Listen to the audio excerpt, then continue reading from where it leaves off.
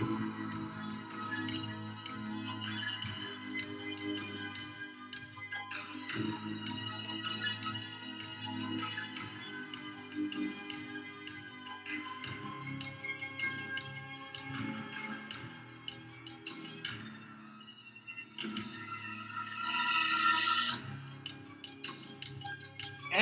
we are back for episode 14. Yeah, 14. This is 14. Illinois with Bird and Cam. This is your boy Bird. It's always with me, Cam. We just did a recording just like mere minutes ago. How you doing? I'm good. We finally got the recording, so I'm really happy, actually. Yeah, like this. That was the third time for Tom. I was like, oh shit, if we fuck up, she's gonna go in this laptop and she's gonna strangle me. You know, like I don't want that on my conscience. My hand is gonna go through that fucking laptop. Is what was gonna happen. But it didn't. It didn't because we got the recording. Yes, we did. So let's just go right into this. We're going to do a very special episode. Gonna reverberate from the norm. Our bread and butter is true crime, murders in Illinois, and we're gonna continue to do that. But this is our fucking show, and we can do whatever the fuck we want. And again, we're going to do something different. And I mean, that said, it's not going to be something that's a clear-cut true crime murder, but this is something that is really, really, I guess, tragic. When you really look at the impact, I mean, it has mixed results in a clear way, but I mean, some had happy endings, and in this case, the stories we're going to talk about didn't have some happy endings. So, and guys, we're talking about the orphan train movement. So that's, we're like, what the fuck is he talking about? Let's get to the point. So that said, you ready to do the damn thing? I'm ready to do the damn thing, and I kind of just wish this orphan train movement was more in our history books. I don't really remember learning about this till college, so I feel like it's definitely a pretty big portion of our history. So yeah, let's do the damn thing. But what before it? Should we do a disclaimer? We didn't do the disclaimer in the last episode. Yes. I know we said it at the end though. But this is our disclaimer. This is for anybody who, if you know of anyone or you're a part of this orphan train movement, please let us know. If there are any facts that we say that are incorrect or there's more knowledge that you have, please let us know. We're here to report. We're just here to state the facts that we find through news articles, media, things such as. So please say anything wrong or do anything that pisses you off. Hit us up. The best way to reach us is through social media. So you can find us on Facebook at Illinois with Bird and Cam. You can also find us on Instagram where we respond pretty quickly as well, and that's at Illinois Podcast or Illinois with Bird and Cam. So let us know how we're doing. Rate us. If you have some facts about a case we've covered or something we said wrong, let us know. Correct us. We want to help. We want to spread the word. So the only way to do that is if it's correct information. Damn right. And that said, the orphan train movement was a supervised welfare program that transported orphan and homeless children from crowded eastern cities of the United States to foster homes located largely in rural areas of the Midwest. The orphan trains operated between 1854 and 1929, relocating about 200,000 orphan, abandoned, or homeless children. 3 charitable institutions, the Children's Village, founded in 1851 by 24 philanthropists, the Children's Aid Society, established in 1853 by Charles Loring Brace, and the New York Foundling Hospital, endeavored to help these children.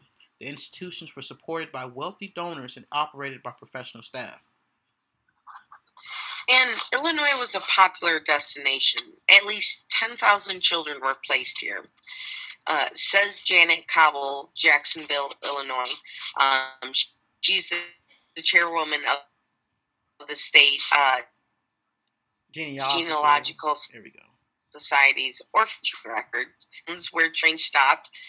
These towns included Rockford, Freeport, Rochelle, Oregon, Polo, and DeKalb. And I'm pretty sure 1, 2, 3. I visited 4 out of the 6 locations here, or I've been in these places before. So I've only been to Rockford. Really, I've been to Rockford, Freeport, Rochelle, Oregon. I used to dirt bike ride, and my stepmom's from DeKalb, so getting her BMX on. That's weird, but the children were actually part of a social experiment called Placing Out.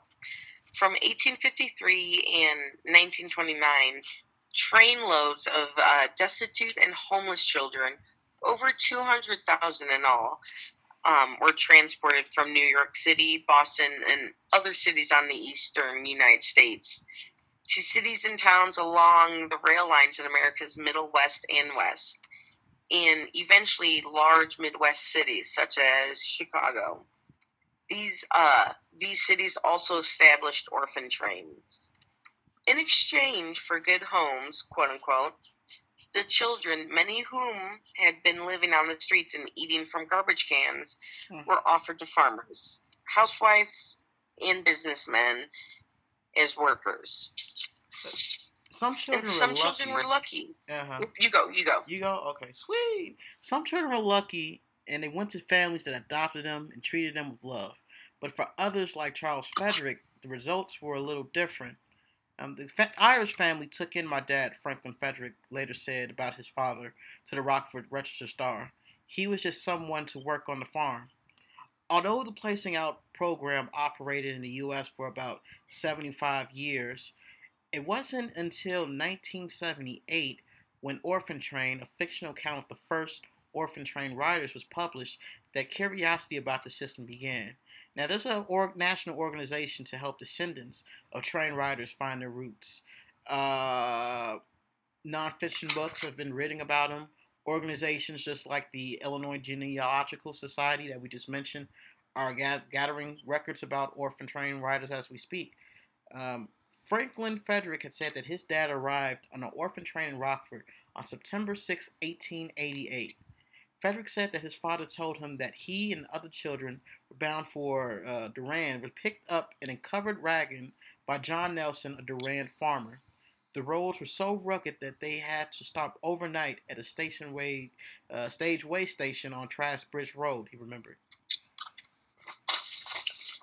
The next day they arrived in Durand, where the different farmers picked them up. That's what Frederick said. His father went to the Lennons, a family that had come from Ireland in the 1850s and farmed 160 acres north of Durand. The boys worked hard, and they had a chance to attend a one-room school off and on for 4 years. However, the Lennons weren't exactly a warm family, and his father never really felt loved, Frederick said. I wonder if they're related to John. When he was 17, Charles... Do you think? That'd be weird. He said Ireland. I was like, The older I get, the more I realize that whole everyone's in one degree of another, I believe. Like, it's crazy the people I know that know people that know me. It's weird. Yeah. It's freaking weird. And I feel like everything's, like, connected. It's weird. It's a weird conspiracy thought I have going through my head. Oh boy, you know conspiracies. That's a different podcast. Oh, yeah. On where we're at. So, when Charles Frederick was 17, he actually ran away. One evening, he threw his clothes out the window, his son says. He said he was going to the outhouse, but he never came back. Frederick worked for farmers around Shirland and Harrison, and later came to Rockford, where he married in 1911. In 1913, he moved into the house in Loves Park, where he would live for the next 47 years until his death at the age of 80 in 1962. While some aspects of the orphan train program were quote-unquote appalling, it also offered a new start for a happier environment for many youngsters. Marilyn Hope author of the book, The Orphan Trains Placing Out in America, said, "Many children," she would go on to say, "fell through the cracks. They were mistreated, malnourished, and overworked. On the other hand, for at least half, it was a good experience. They had opportunities that they would not have if they stayed where they are. They might not even survive childhood." So, I mean, so this first case with Charles Frederick, it's mixed bag if you want to be technical. I mean, it was not the best of situations for him because I mean, it just felt like he went from like went to it wasn't a loving family. He went somewhere to work, and there was no nourishment. I mean, especially for an age like that. But as we go on to further cases of orphans, it would make Frederick look like it would be a cupcake because while Frederick endured hardship as a result of the orphan train, these cases would turn out to be awfully tragic. This is crazy because, like the book you were just mentioning, is quote unquote half of the children had a happy ending, right. But you can't see my quotation marks. But I almost want to call bullshit on that. Like, that's not really a statistic due to the fact of the other 50% didn't have a good life. So what makes that a good statistic, quote unquote? But that's another argument for later. But in the late 1800s, it became the practice to sweep the streets of the larger cities, primarily New York City, of the many random immigrant children roaming in the streets unsupervised. What they said is these children were seen as a moral hazard because the children might turn to crime or prostitution, and that will help them make their way in the world. And in order to protect the children from the dangers of the city and to protect the good citizens from the immigrant children, these children were sent out on trains to the healthful living that could be had in the country. One place the orphan train stopped was Bloomington, Illinois. The references to the children never refer to the orphan trains, but to the New York City orphan home or the New York juvenile asylum, and the fact that the children well, as we're saying this, we kind of lost connection with her, and this is again what happens with Illinois. We always have technical. Oh, now she's back. Oh boy! And like I said, it's always with Illinois. I guess it's a hallmark of the show is that technical issues are bound to happen. So like, I thought I was gonna lose her, and then it's like, oh, and then she came back. So woof. So the first notice of New York orphans coming to McLean County was in 1870 when a group of 9 boys and 3 girls came through Bloomington to Farmer City. The children were to be quote-unquote bounded out to whoever wanted them. In 1880, an orphan named Heading lived on a farm near Washburn and returned 2 years after leaving with a claim that he owed money by a Mrs. Myers. She claimed that he set her barn on fire after threatening her. After a contingent men went to find him, Heading was never mentioned again. Boy, this gets a little weirder. Not weirder, but very disturbing. In August of 1878, Louis Winsterdorf fell down dead in the yard of the New York Orphan Asylum Agency in Normal.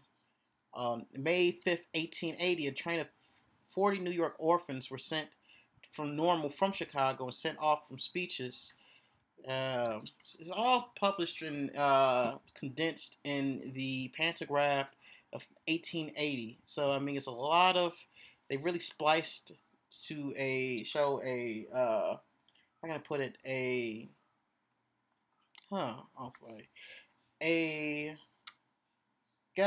moratorium of what the plight of the orphans had went through. They show one, William Sherman, for example, who was a product of the New York Orphan Asylum, was accused of robbing his employer. was allowed to work out of his fine by working 15 days out the stone pile, quote unquote, in Bloomington. I don't want to know what the stone pile in those days meant. Um, there was a That second. shit would hurt. Yeah. Oh God, I can imagine. Stone pile. The indignation of the public was roused when an unnamed farmer near Weldon cast out his orphan charge by placing him on a freight train on a cold winter night. And that orphan was only 7 years old, and he was found nearly frozen on the train by a policeman. And I guess this one is probably the most disturbing. And this is the case of James Finley. He was an orphan who was working at the novelty mill, and he was working there only 2 months as a sweeper and oiler of the machinery.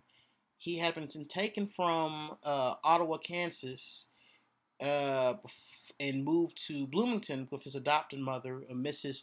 John Greenlee, in June of 1883. It was theorized that James must have been trying to repair a fan that was near an unguarded knuckle and shaft in the machinery. His clothing was caught, and the poor boy was killed by the machine. No mention was made of his age or where he would be buried. That sucks, and and the only information we have is what has been claimed. Mm-hmm. So something completely different could have happened for all we know. But only the luckiest of orphans were reclaimed by their families. Annie Gobble was placed in a family in the McLean County area, and her grandparents searched for her for 3 years, and they finally found her and claimed her. Supposedly, the grandparents were wealthy, and Annie was going to be their heir. This was recorded August 1887. Ross Case was another lucky orphan. He had been living with Mr. Ellis Brown at Oak Grove for 14 months when he was advised that a wealthy uncle had died in Ohio and left him $75,000. And this was in 1880, so you can only imagine how much that really was. Cha-ching. Yeah, so a young boy named Pike was found on a farm near Chenoa after a long search by his parents. While the father was working far from his family in New York, he became ill, and his wife was forced to put the children in his school while she went to nurse him. When they returned to reclaim the children, it was found the youngest had been sent to another school, and that youngest had been sent out as an orphan. The family diligently searched for the boy, and when he was found, he did not even recognize his father, whom he actually didn't see for 6 years. Wow. The farmer was very, very fond of this boy, but he decided that his family had the greater right to him, and the family was eventually reunited. So, during the 20th century, later 20th century, history-minded people began an attempt to trace orphan-trained children. It was, however, more a matter of interest for the historians than affinity for the spotlight by the orphans. Some of the old orphans were still so scarred and humiliated by their experiences that they would request that their names not be revealed. Probably dozens of others just kept quiet and never told their story. For them, the orphaning process was just a depersonalization and shameful part of their past lives. Some were mistreated as orphans and unwilling to talk. I guess it was another, I guess a reverberation from that. I remember watching Unsolved Mysteries about several months ago, and they were profiling a man who was part of the orphan train in the early 1920s. He was shipped from the eastern United States, such as hundreds of thousands of others, and sent to the Midwest. He endured mental, psychological, it's probably the same, physical abuse during his years working on a Midwestern family's farm. And it wasn't until he was a younger adult where he started to try to look for his family. And this search would go on for over 50 years. And actually, unfortunately, he had died before he was interviewed by Unsolved Mysteries, and he was with the purpose and the intention of trying to look for his family, and unfortunately he had died before the episode had aired, and this was in 1987. So his case was the same as many others who would try to look for their birthright families, and some would succeed, but many others, weren't unable to do it. I mean, that's one of the really sad takeaways that I got from researching the orphan train. Mm-hmm. Is most people don't get to ever see their family again, and I totally agree with, if you do, get to go find your family again, you might never find them again. Right. And that's what's the most depressing. What I have to say is not being able to ever see your family again. I'm a big family-oriented person, so losing my family, I'd probably lose my shit. So, yeah. By 1854, the society was sending children out in groups to be found in homes and worked in the West. But however, the orphan trains did not take the incorrigible disease for African American children, nor were all of the children orphans, but were children placed with society by their parents who could no longer keep them. The traffic of children peaked in 1875 and continued until 1930. By that time, you had the Great Depression, and I guess something that we really kind of bounce around, but it's kind of this evident in the stories that we talked about, is just how really fucked up child labor was in those days. Like, you would have something where kids in the early 20th century, you thought 40-hour work week was something. These kids would work 50 fucking hours for like 5 cents an hour at fucking steel mills. Exactly. That's why it's like, okay, the whole orphan train, I get some kids had a good experience, but like, what's really a good experience when you work 50 hours for 5 cents with labor laws, like, not installed or anything? Mm-hmm.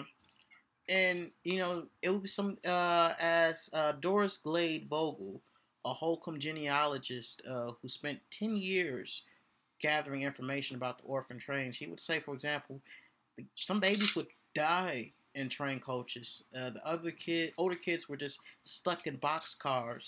They couldn't afford to put them in coaches. I mean, you just have to wonder what is going through those kids' minds getting in those orphan trains. And it's the 19th century. This isn't like you take, say, for modern purposes, you're going on an Amtrak, you're going from New York to, say, Chicago, right? And even then, that's probably going to be a day in today's day and age. We're talking about the 1850s and early 1900s. That shit's going to be at least a week. So I just can't imagine. And it's just weird to think how it was started, why it was started, what the actual purpose of it really was. Was it to really help the children to quote unquote reform them? Was it considered a program, or was it just to get them out of their cities and get them out of their hair? Mm-hmm. Because that was another problem, and I guess maybe we danced around it. Around those times, you really had a problem with overpopulated urban areas. This was a time when immigrants were really coming in the late 19th century. So you would really have these overcrowded areas in especially in cities like New York and Boston, Philadelphia. So I can, it's a really conceivable notion in some of these institutions. It's like, well, all these children and some of these, kids are orphans, so or homeless. Have you not, we want to ship them out in the Midwest where maybe the population is a little more, I guess, controlled. If that makes sense. It's not like there's more. It's the cities aren't as big yet. Chicago's still up in in the late 1800s. Chicago, became the big city it was thanks to the World Fair. Right. But yeah, all out there is just country, open field, open land. Yeah. Which revolves, to working class or a lot of fucking murders. Yeah. So whatever floats the boat. I mean, just doing this, I don't know, this is a very different, it's a different stray from what we do when we do true crime murders, but I mean, just the content itself is just as sad. Like, it's just, it's a lot of these things. You have orphan children who are moving from, or homeless children moving from the only home they ever knew or the only environment to what some can argue just another a really loveless, a cold and family environment where they are just looked as a spoke on the wheel, not as another member of a sprawling family. And I mean, again, in some cases, there was kids who didn't make it out alive. And I mean, that's just really, really, really hard to stomach. And it really makes me wonder if what would have happened to majority of those kids if they stayed in the city. And it's weird to look to how much time has changed in the last 75 years. From these child labor laws straight up to children can't work until they're 18 without a permission slip kind of thing. Yeah. So it's weird how much labor laws and child laws have changed. Yeah. It's very, and there's so many stories I'd love to get into and just go through and read forever, but I really think this is something that should be in our history books and learned about more, because this wasn't just a successful movement or operation. There were flaws in this. It seemed like for every, my bad to cut you off, it seemed like for every one or two success stories, you had 3 or 4 stories that were like iffy, and then you had another 3 or 4 that just went way off the kilter. Yeah, like majority of these stories, quote unquote, they could have been happy stories, but majority of them were child labor stories. So where's the happiness in that? Yeah.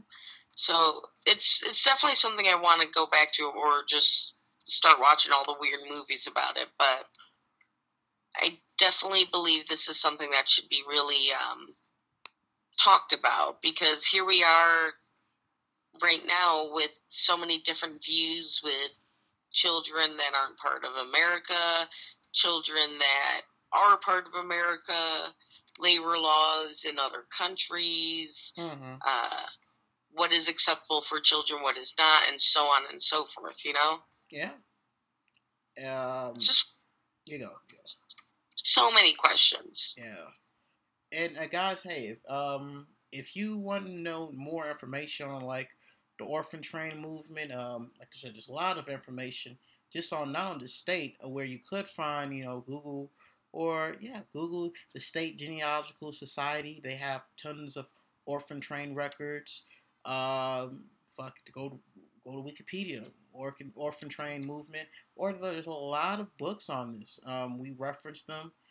Some that you can find on Amazon, whatnot. But yeah, this is it's a peculiar time in our nation's history.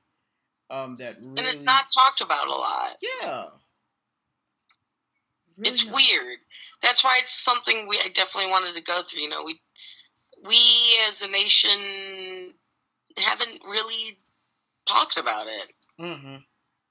And so I feel like it's something that should be talked about, especially too because there's so many different things going on with children and people going missing, that it's definitely something to pay attention to.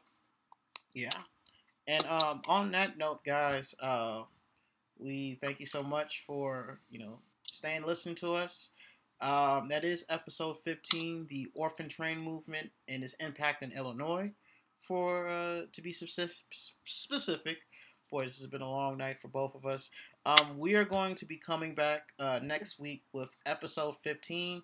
That we do not know. Hey, we'll take you guys' suggestions. I mean, we got something off the burner that we just brainstorm, but we don't have anything set in stone. But like I said, we will be coming back sometime next week.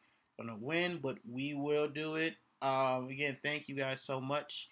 You can find us on social media with Killinois with Bird and Cam on Facebook.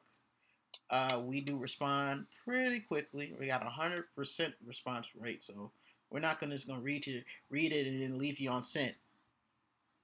True, but we do like to think about our responses before we send them, so it may take us a hot second. Yeah, but we'll get to you probably within the next hour or so. Exactly. But hey, guys, that's it. If you got any information on this case or other cases, again, don't hesitate. Just come through us, and like I said, we'll happily hear you out, and we'll go from there.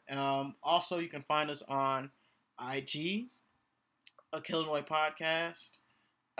We have our individual social media accounts. You can find the lovely lady Cam on. Boy, don't kill. I got it. On Twitter with I Like Stuff 630 and Instacam 630 on. There Instagram. It is. I was like, you're struggling on the Instagram. I was struggling, yeah, and I just it came back to me. Yeah, like I said, I've been up since 5 in the morning, so I was like, I gotta get it. This is 11 o'clock p.m. that we are recording this, so yeah. And you could find me on. I can get this. Bird Your Enthusiasm. I'm just like, I know you can get yours just like that, like duh. But you can find me on Bird Your Enthusiasm on Instagram and Birdman for America on Twitter. So that said, again, guys, thank you so much for supporting us, for listening to us, and we will be back for episode 15 of Killinois. And as always, be there. We expect you bitches to be there. Yeah, or be killed. Yeah, see how I changed it up there? Yeah. I like it the other way. Try it again. Okay. Be there. Or be killed, bitches. Yeah. Ooh, we got something. Yeah, that's our new sign out. That was real shit.